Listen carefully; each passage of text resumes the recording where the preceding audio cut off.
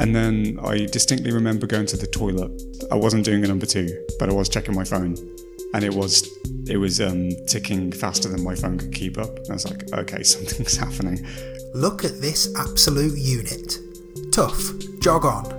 If you work in social media, you'll almost certainly recognise both of these quotes as being viral moments from Twitter in 2018. But did you realise they were both sent from the same town? Last summer, the University of Reading told racists to jog on, while the absolute unit came from the Museum of English Rural Life, which is also in Reading. Spooky. With that in mind, I travelled to Berkshire and got the two geniuses behind these viral moments, Tim Watkins from the university and Adam Kazari from the Merle, to join me on the show this week. We chatted about what happened on both of their accounts and what they've learned from going viral. From the Access platform, he's Tim, he's Adam, I'm Dave, and this is Inspiration on Tap.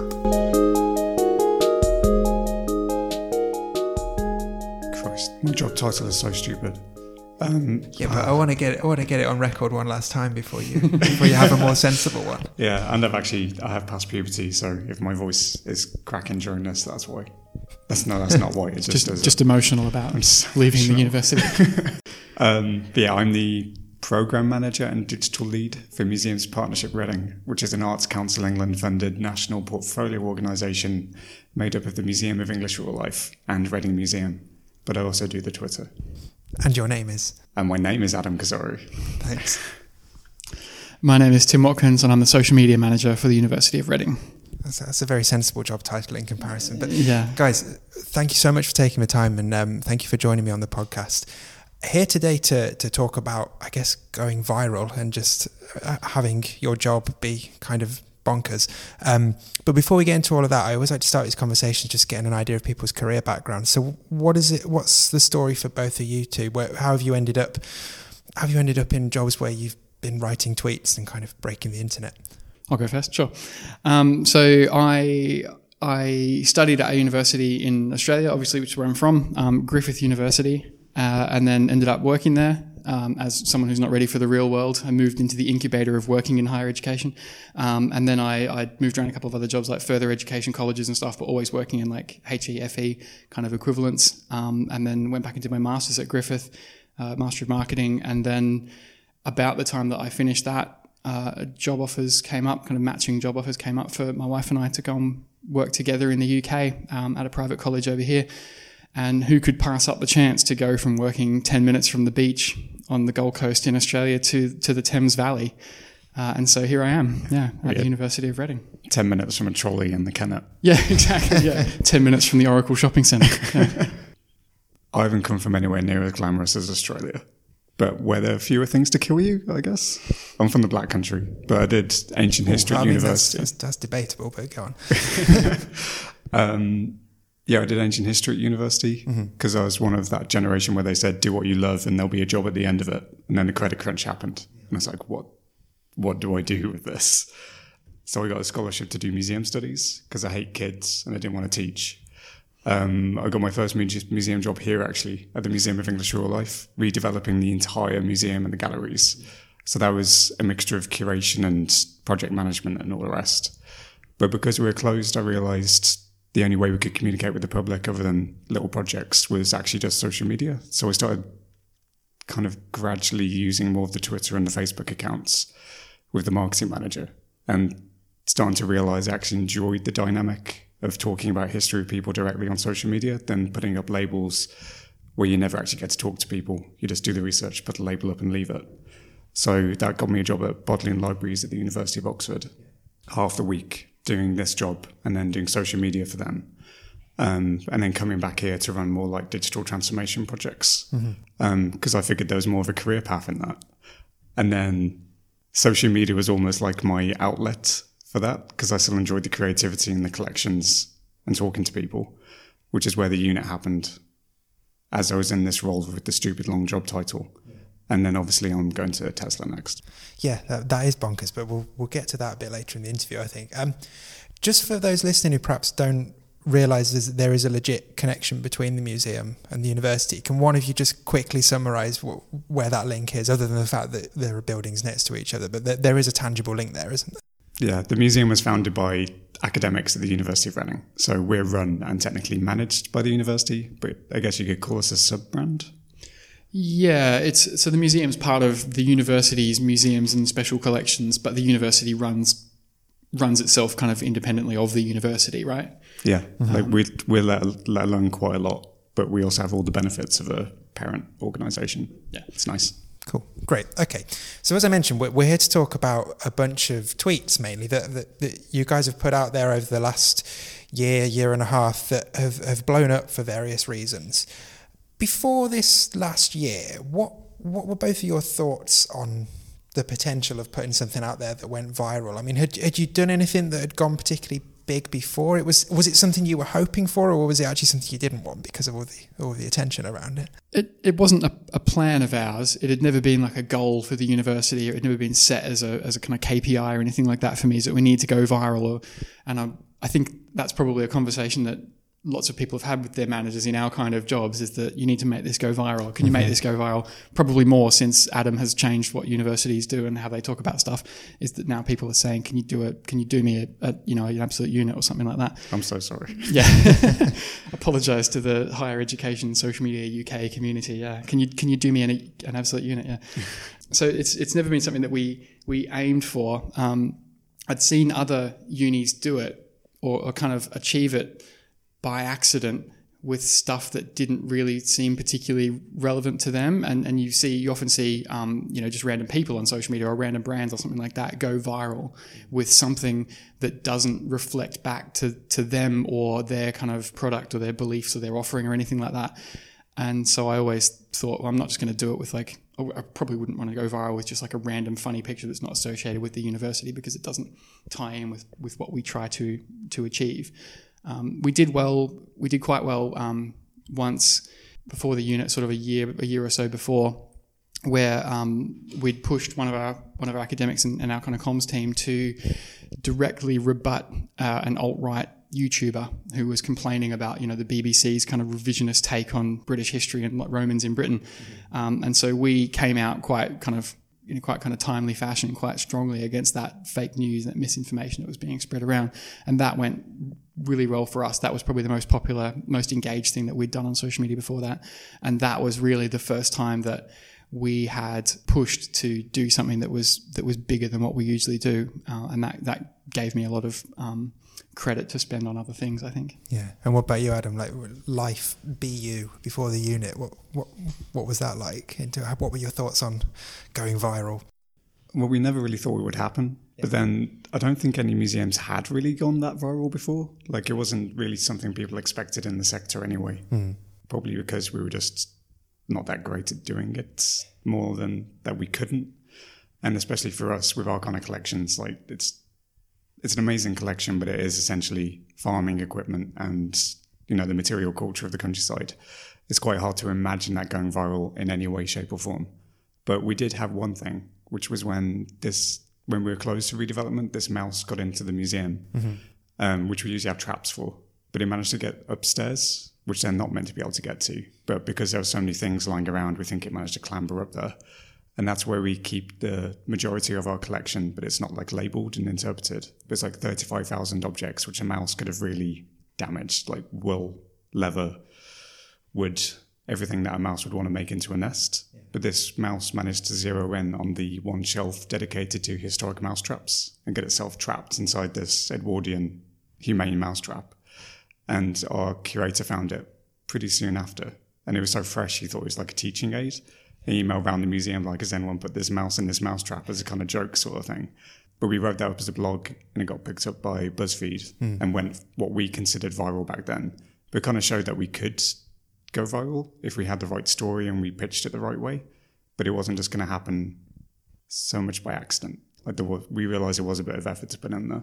The funniest thing about that for me was that was not long after I'd started at the university, and me and the press office were kind of recognised the story in that as you had done, recognised like the kind of funny element to it and the kind of crazy story and the interest that it was getting from around the world, and trying to get other people at the university to cooperate with us in making this into a thing and getting it out to the world, and people saying, I don't get it. it's just that, like, why do people think this is funny? I don't understand. Like, why are the BBC coming to film this? It's just a mouse in a mousetrap, and having to like explain to them why this is an interesting and funny thing, and people saying like, but the museum's got this amazing representative collection of plows. No one wants to come and talk to us about our plows. Why would they want to come and talk to us about a mousetrap?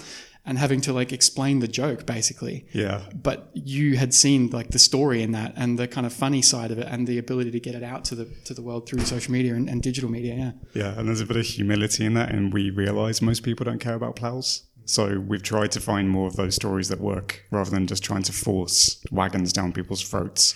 Maybe we go for the funny stories and then try and draw them into something more serious afterwards. So let's do it then. Let's go back to 9th of April 2018.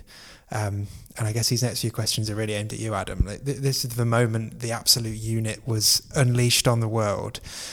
I guess, first of all, before we get into the tweet and everything that happened afterwards, where did you even find this beast? Did you just happen to come across it when you were looking through the collections? Had you seen this unit earlier and thought, I'm going to use that at some point? No, I found it. Okay, so there's a boring point and a less boring point. The boring point is that we have a digital asset management system. Mm-hmm. And as a museum, we obviously catalogue and digitize a lot of the collections, giving them the right metadata, making sure they're searchable. And our photographic assistants had marked 40,000 or so of these images as social media approved. So at a basic level, we actually had something to search in the first place, rather than just casting about randomly. And we knew we could use it without having to go through an approval process, which is amazing. But the other point about 9th of April was that it's International Unicorn Day, I think. And an archivist thought we should do something for it. Because you often find this with museums, they are desperately trying to shoehorn their content into any hashtag, just like in this desperate bid for relevance. And we were just jumping on the same bandwagon. So I was searching for horn and sheep, because I thought there might be a sheep with a horn out of its forehead. And instead I found that Absolute Unit, which is from our Farmer and Stock Breeder Journal. And as soon as I saw that, unicorns went straight out of my head. It's like, this is just an impressive beast. Let's put it out there. Yeah, and you did put it out there. I mean, it sounds like you didn't exactly agonize over the wording of it. Was it quite a spur of the moment thing? It was completely spur of the moment, except for the fact that I spent too much time on the internet and on Reddit. So that meme had kind of been bubbling around in my head anyway for a couple of weeks. And we had done a meme before that of a big pig saying this is the ideal human male body, but how does that go? So this is what peak male performance looks like? This is what the ideal male body looks like? Yeah. And that had done okay, but not amazingly. So there were a few things that were just kind of in the background of my head, but otherwise it was just tweet it. And we're lucky we're allowed to do that at the museum. Yeah. So when did you know something was happening with it? Like, how quickly did your mentions explode? It was a slow bubble. And then I distinctly remember going to the toilet, and I wasn't doing a number 2, but I was checking my phone, and it was ticking faster than my phone could keep up. And I was like, okay, something's happening, because we were only used to getting like maybe 50 likes per post, and anything more than that we didn't know what to do with. So yeah, that's when I first realised. And Tim, what did you guys think over at the university when you saw this thing ticking over? I don't think any of us saw it when it kind of immediately went out. You know, we keep the Merle on a pretty close watch list these days, but at the time, things often kind of got past us.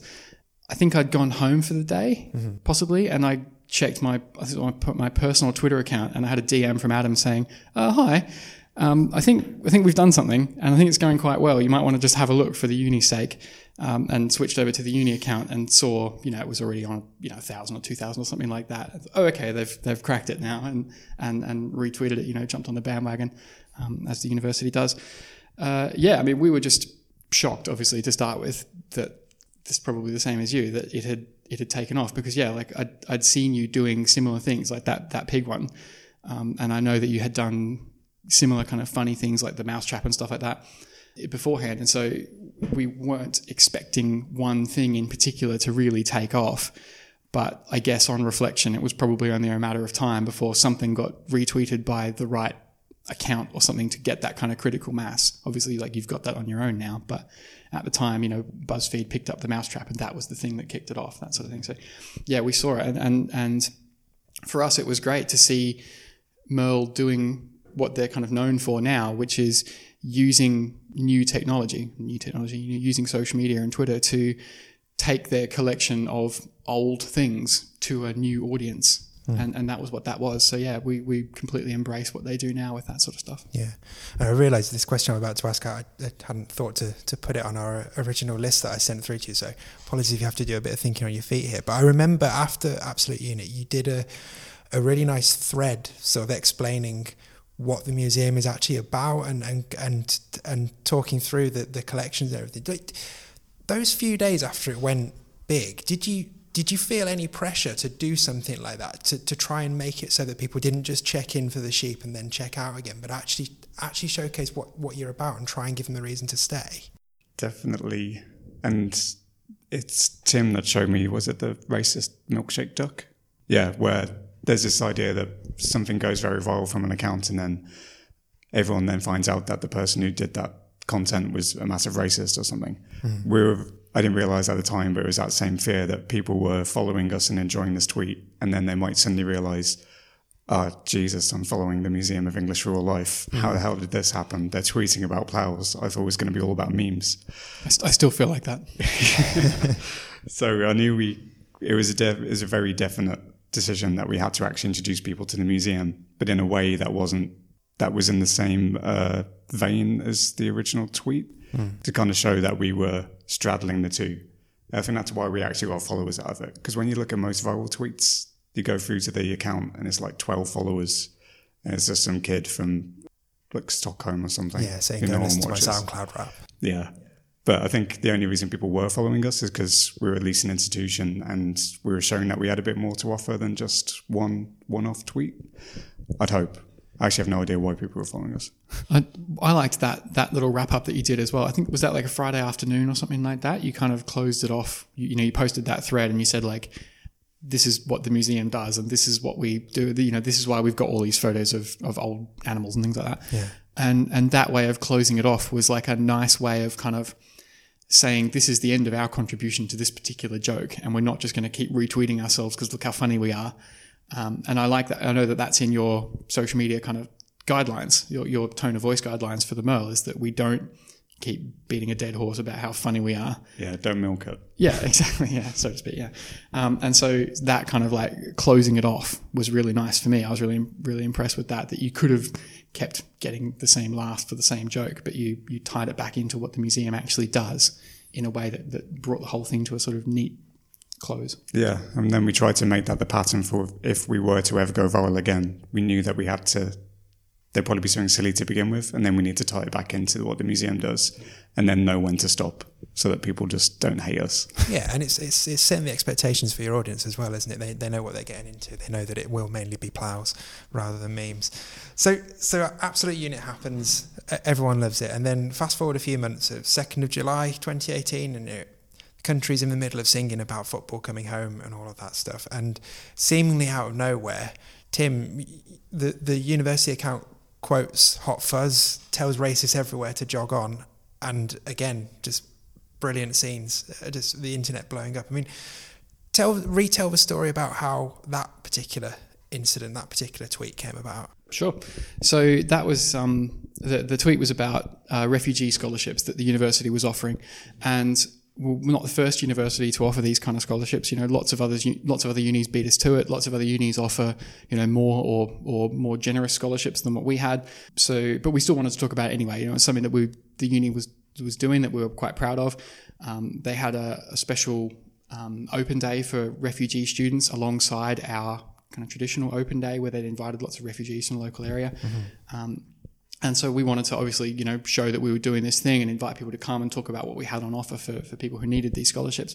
So we posted it a couple of days before the 2nd of July, and it went along all right. I think we got like 30 or 40 retweets and 100, 200 likes, which is, decent for us, for what was basically just a tweet that pointed to a press release with a kind of average picture attached to it, because the photographer didn't get to that event, so it was not a great photo.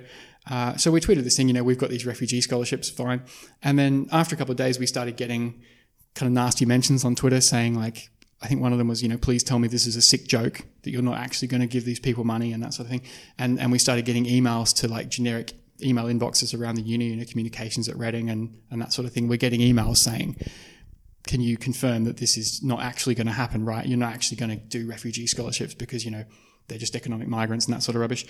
And these scholarships were something that we felt quite strongly about as a university. And I knew that the whole university was quite behind it. The comms team were all really on board with it. So we discussed a response. And rather than saying, we stand committed as a university to our proud commitment to blah, blah, blah, blah, blah, some sort of garbage like that we probably would have done otherwise, we thought, no, we may as well come out, in a way that reflects how strongly we feel about this, and in a way that says, no, sort of here we stand, and this is what we believe, and this is where we're drawing the line in what the university is going to say and what the university is going to do. So yeah, we kind of chatted about it as a comms team.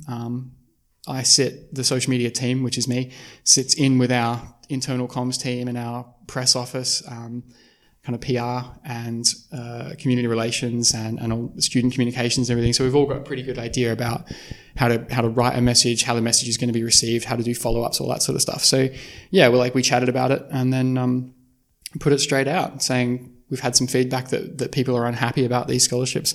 To anyone who is unhappy, we'd just like to say, jog on. Yeah. Tough luck, I believe it was. Tough luck, jog on. Yeah. So you told him to jog on, and then obviously it started ticking over again. I guess same question as I asked Adam earlier. Like, at what point did you know this one was kicking off? Yeah, so I think this one, when we posted about 2 p.m, and then by the time I was heading out the door, it looked like it was getting more engagement than the previous post about the same scholarships. We'd already kind of passed that point. Mostly like staff and students and that, the usual people that retweet university accounts as people who feel obligated as part of their employment. And by the time I kind of got home, it was doing quite well. And I think I said to my wife, like, hey, look, this thing that I did on Twitter is going quite well. And she said, I don't care. Like, I've got 3 children to deal with. So hurry up and, get home and help me with dinner or something. Which is a lesson in the fact that nobody else cares about your social media metrics apart from other social media managers, certainly not your immediate family when they've got small babies. So yeah, but since I got home, it was clearly, by the time I got home and sort of settled down for the night, it was clearly kicking off much, much faster than anything else had.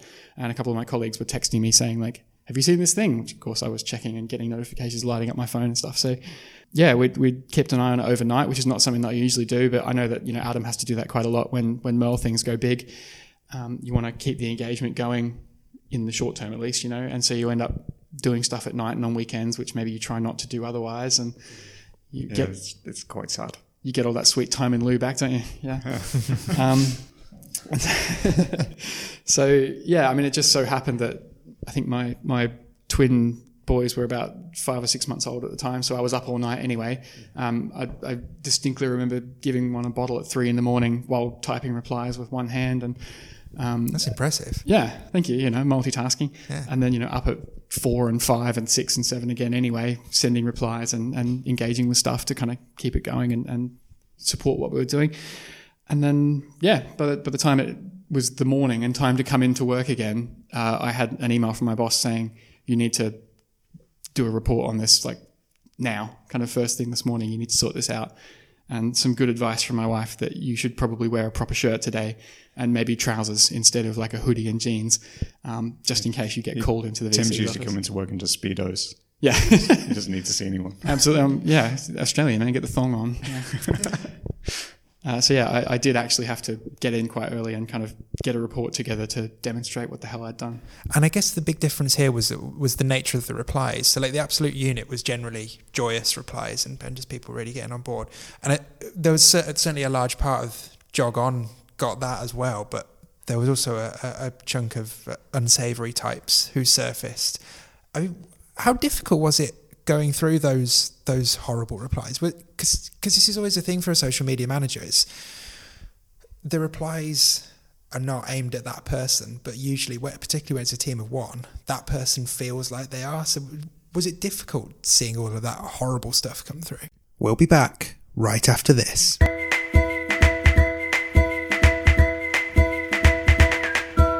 Thank you so much for checking out this new podcast. It really means an awful lot that you're giving your attention to this show, and I hope it's been worth it so far.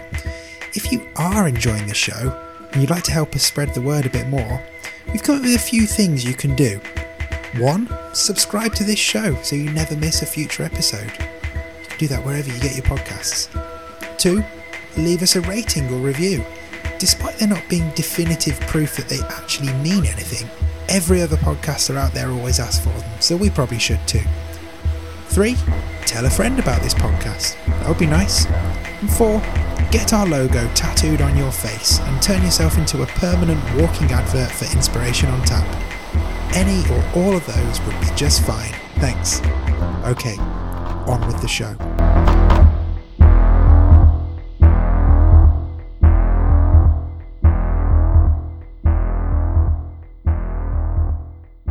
Was it difficult seeing all of that horrible stuff come through? Yeah, I mean, it's a problem that I think I have at the uni, and I'm sure lots of other people who are in the same kind of situation as me, where it's one person, and you're quite invested in your job. You know, I'm proud of the work that I do at the university. I'm proud of what the uni does, and so you end up taking it quite personally when people have a go.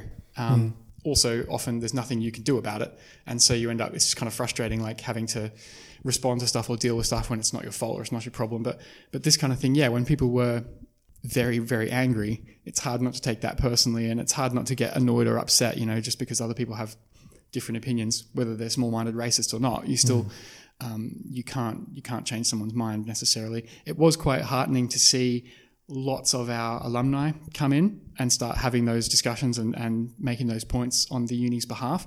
We tried not to get into arguments with people. We had the lines already worked out. You know, like I said, before we posted the thing, we'd worked it out with the press office and everything. And so they're the ones that deal with the responses to stuff. So we already had the replies already lined up about, you know, other scholarships that we offer, work that we do for widening participation, everything like that, you know, supporting UK students instead of international students. So I was comfortable using all of those replies. Yeah, but it was a bit difficult going through hateful content because it's not something that I come across in my usual time on the internet. You know, I'm not in those places anyway. So that was a bit surprising, but it was worse going through as part of our kind of social listening. We're picking up lots of stuff online, not necessarily on social media. Things like comment sections of certain newspapers were a bit rough, and people saying like, let's go and find the people who wrote this and have a chat to them. That sort of thing is just a bit unsettling. And you know, it's just internet heroes and keyboard warriors, but sometimes it's not. And so that was a little bit weird to read.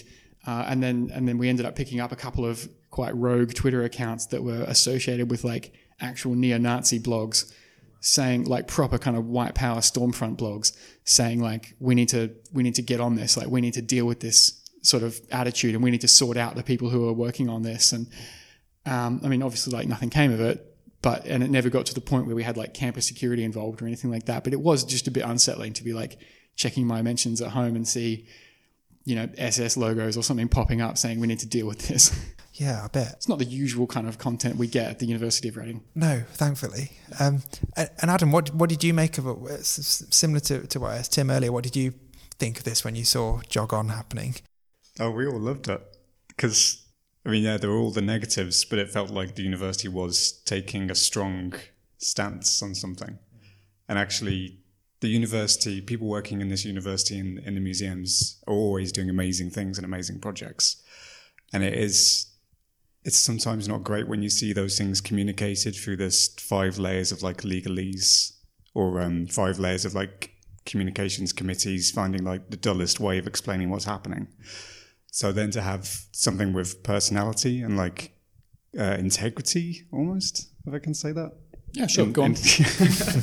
In how we're communicating our work, it's almost like that idea of the values of an organisation being put out there, and it makes you proud to work at the university. And sometimes you're not necessarily proud because of many different reasons to work at a place, but that very public line in the sand almost it did make me proud to work at the university. Yeah. And I think that came out in the alumni as well. Like a lot of the alumni were in that thread saying, I'm so proud to have studied at the University of Reading, proud of my hometown kind of thing. Yeah, and you were able to crowdfund an extra place on the scholarship as well, weren't you? Yeah, that's right. So that was kind of our immediate reaction, was to get onto the alumni office, because we had lots of people offering stuff, money and things and stuff like that. We had Independent Booksellers Consortium of Wales write to us on Twitter and say, like, we want to donate books and stationery and things like that. It was very sweet. Those kind of material offers was very lovely. And so the alumni team managed to get a donation form up really quickly, which was able to raise enough for another scholarship, which was a kind of ultimate response to the people who were criticizing us, is we're actually just going to do more of this. Yeah, amazing. And one interesting piece as well, I mean, you talked about sort of getting under the skin of the far right, which you kind of expect with that kind of thing, but weirdly the Guardian seemed to take real objection to it, so you managed to annoy that side as well a little bit as well. I mean, that piece, I remember it, and I felt it seemed very harsh and very just clickbaity. I mean, did that one bother you at all? If it did it bother you more than the racists at all? Yeah. I mean, I'm quite proud that I managed to unite a columnist from The Guardian and the kind of columnist from the Daily Mail, that they were both like in agreement on one thing for that one day. That we were idiots. Yeah. Very proud day for the University of Reading. That was quite surprising from The Guardian. Like, I was after getting a bit of a kicking from all of the places you would expect, to then think like, cool, I mentioned in The Guardian, and open it up and find out that it was just criticism was quite surprising.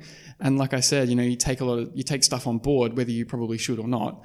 And yeah, I mean, but the thing that was most kind of surprising and at the time really annoying to me was that was when activists were raising money to float the balloon of baby Donald Trump in the diaper over Central Park, Hyde Park, sorry, when he was going to be here for his visit. And The Guardian were falling over themselves, wetting their pants about how funny and clever that was. But at the same time calling what we had done, divisive and unhelpful to the current debate and reductive and things like that. And so that was quite annoying that in the same day, in the same paper, they were happy with one thing and not happy with the other, when I felt maybe it should have been the other way around. So that kind of made it 1-1 in the Reading viral derby that was 2018. But the Merle managed to go ahead again later in the year. So 6th of October, come across this quite wonderful thread featuring like possessed dogs and chickens wearing trousers.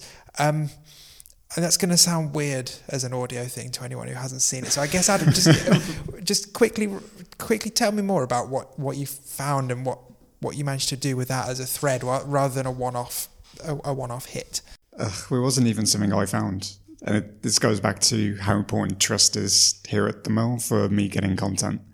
Because our archivist had recently acquired this book written by a 13-year-old kid in the 18th century called Richard Beale, I think, living on a farm. And it was related to some farm diaries that we'd acquired like a year or two ago. So we were just like building up the archive. But she said, you might find this interesting for social media. And I came down as this kind of nondescript working book, like kind of, it looks old, but we're surrounded by old crap. So who cares? And as you open it up, it's got nice handwriting. He's practicing his maths. But as you gradually leafed through, you realised he started doodling in his maths book. Yeah. And he started doodling his dog. He was doodling the hunt where he lived. And eventually he doodled this little chicken wearing trousers. And I think that was the exact moment when I realised that this would do well on social media. Because I made this thread which said, we're going to take you on this journey, very intentionally, because our archivist had said, if it had been left to her, she'd have just tweeted a picture of the chicken wearing trousers probably and just said, here's a funny picture. But I wanted to get across that same kind of feeling of discovery that we get when we go into our collections. And it's kind of why most people work in museums, because they just love discovering that history. And there's no point just showing people the thing at the end. You want to get across that same feeling. Gradually showing people his doodles. And that's what was the original hook, I think, because no one really cares about old books, but everyone can kind of identify with doodling in their textbooks. But then throwing in some of our personality, which I think we could get away with because of what we'd established with the unit, where if another museum had put up a picture of a dog saying this dog has seen some shit, I don't think they would have got away with it, because we've built up that reputation and we didn't get any negative feedback for swearing that time on Twitter. And then ending with this chicken in trousers and going to get retweeted by J.K. Rowling. And we threw in a gif of a chicken wearing trousers as well, I think. But yeah, that's essentially it. Just a cool book and some weird doodles. And do you think the fact that you did it as a thread rather than just the one-off tweet of the chicken in trousers. Do you think that almost had more impact? Because it certainly worked as a storytelling device, and like you were saying, did you prefer crafting a thread rather than just a reactionary tweet, for example? Way more. Yeah. And it blew the engagement stats for the unit out of the water. I think it was 2 or 3 times as popular. But that's purely because there's a lot more things for people to get their teeth into.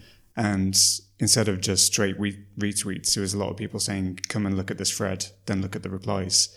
It's just adding so much extra value to that story, which would have been impossible with just a one-off tweet. So we've kind of taken that as our main tactic now on Twitter, where the thread just gives us so much more value and so much more opportunity to push extra stuff into it. Yeah, no, that's cool. And Tim, like, what were you guys thinking at this point? Were you thinking, oh, they've outdone us again, or bloody Merle, No, we were even more impressed with the chicken in trousers. You know, it was that storytelling of it, and it was the ultimate example of how to use something as mundane as a book to, you know, bring a person to life. Don't tell the librarians that. Yeah, the librarians and the archivists and everyone. Yeah, no, but to use just a book, a maths homework book, it's like a universal experience that everyone's had, sitting there struggling through your maths homework when you'd rather be doing anything else.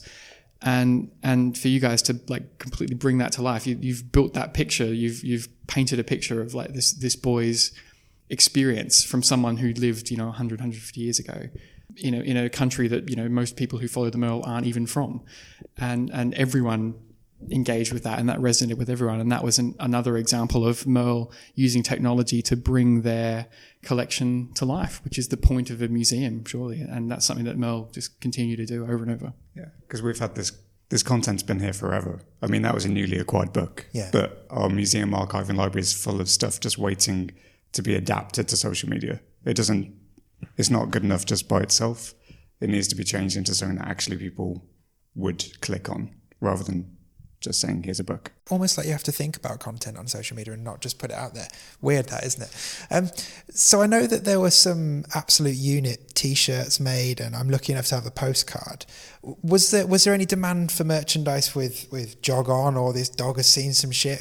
Was there any calls for stuff to be made there? Jogging shorts or trainers, like racist trainers? Racist trainers, yeah, keep them white. No, there was a couple of people, you know, asked about Jog On t-shirts and things like that, but universities being universities, and anyone who listens to this who works in a university will know, if we'd gone down that route, we would still be having arguments in the t-shirt procurement steering committee meetings today. You know, I'd have had to cancel that meeting to come down and do this. And so there was no chance of getting anything produced in any kind of timely fashion. Like, my children might have ended up with one at some point when they come to work for the university, but otherwise, no. Shame. Actually, that we would have done way more merchandise, but we are actually literally stuck in the t-shirt procurement hell stage. Like, it's one of my main disappointments with how we handled it, in that we could have made so much merchandise, and people ask us every week for merchandise, not just for the unit, but the chicken in trousers and all the other things. But working in the kind of bureaucratic institution that a university is, with preferred suppliers, they have their own e-commerce system, which is not set up for museums at all, but because they have one, we're not allowed our own, sort of thing. I've resigned, so I think I'm allowed to say some of these things. But the university has systems, and we can't be as nimble as we'd like to be in getting the merchandise out there. And we're getting there, but it's a really slow process. And we could have done that better, but we don't have enough staff. You know, a private company would have had Absolute Unit t-shirts on Etsy or something the next day, right? Well, we've had to get someone to take down a copy of an Absolute Unit t-shirt from t-shirt sites, because they're just stealing it. And there's someone who's made enamel pins of different Absolute Unit animals, and one is definitely the sheep. And we're kind of showing this to people and saying, people are taking our opportunities. Like, there's more of a risk to leave this than the risk of letting us sell t-shirts through Zazzle or something. But it's quite hard to get that across when you're just saying we want to put big sheep on t-shirts to make money. And I think a lot of people would be like, what are you doing? We just want to sell tickets for lectures, which I think is more the comfort zone of the university. Yeah. I mean, that flows quite nicely into the next question, really. Right? Comfort zone of the university in particular is sort of trying to convince seniors of things, senior officers. How did you go about reporting what you'd done on these different examples to your seniors? Like, did you just show them the stats? Did they get it? Like, was it a difficult process? I mean, Tim, you said you went to the extent of wearing a smart shirt and proper trousers for that day. Was it difficult explaining what you'd done? It wasn't difficult explaining the value of what we'd done, because a couple of the senior staff at the university are on Twitter, or people around them are on Twitter, and are able to get that across to them anyway. And it had gone kind of so viral by that point that people who even weren't on Twitter knew about it and had all told each other about it and that sort of thing. So people knew, and that I wouldn't have done it, or maybe I wouldn't have done the same kind of thing if I wasn't confident that the uni as an institution, like as one body, was so behind that message that I couldn't have gotten away with it. And so, I wouldn't have been confident to put that statement out in the way that we did if I wasn't confident that it would have been at least neutrally received up above, if you know what I mean. Okay.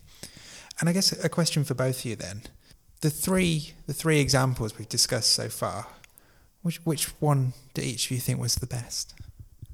And you can pick your own, that's fine. That's so difficult because they're for such different purpose. Oh, that's such a woolly answer though.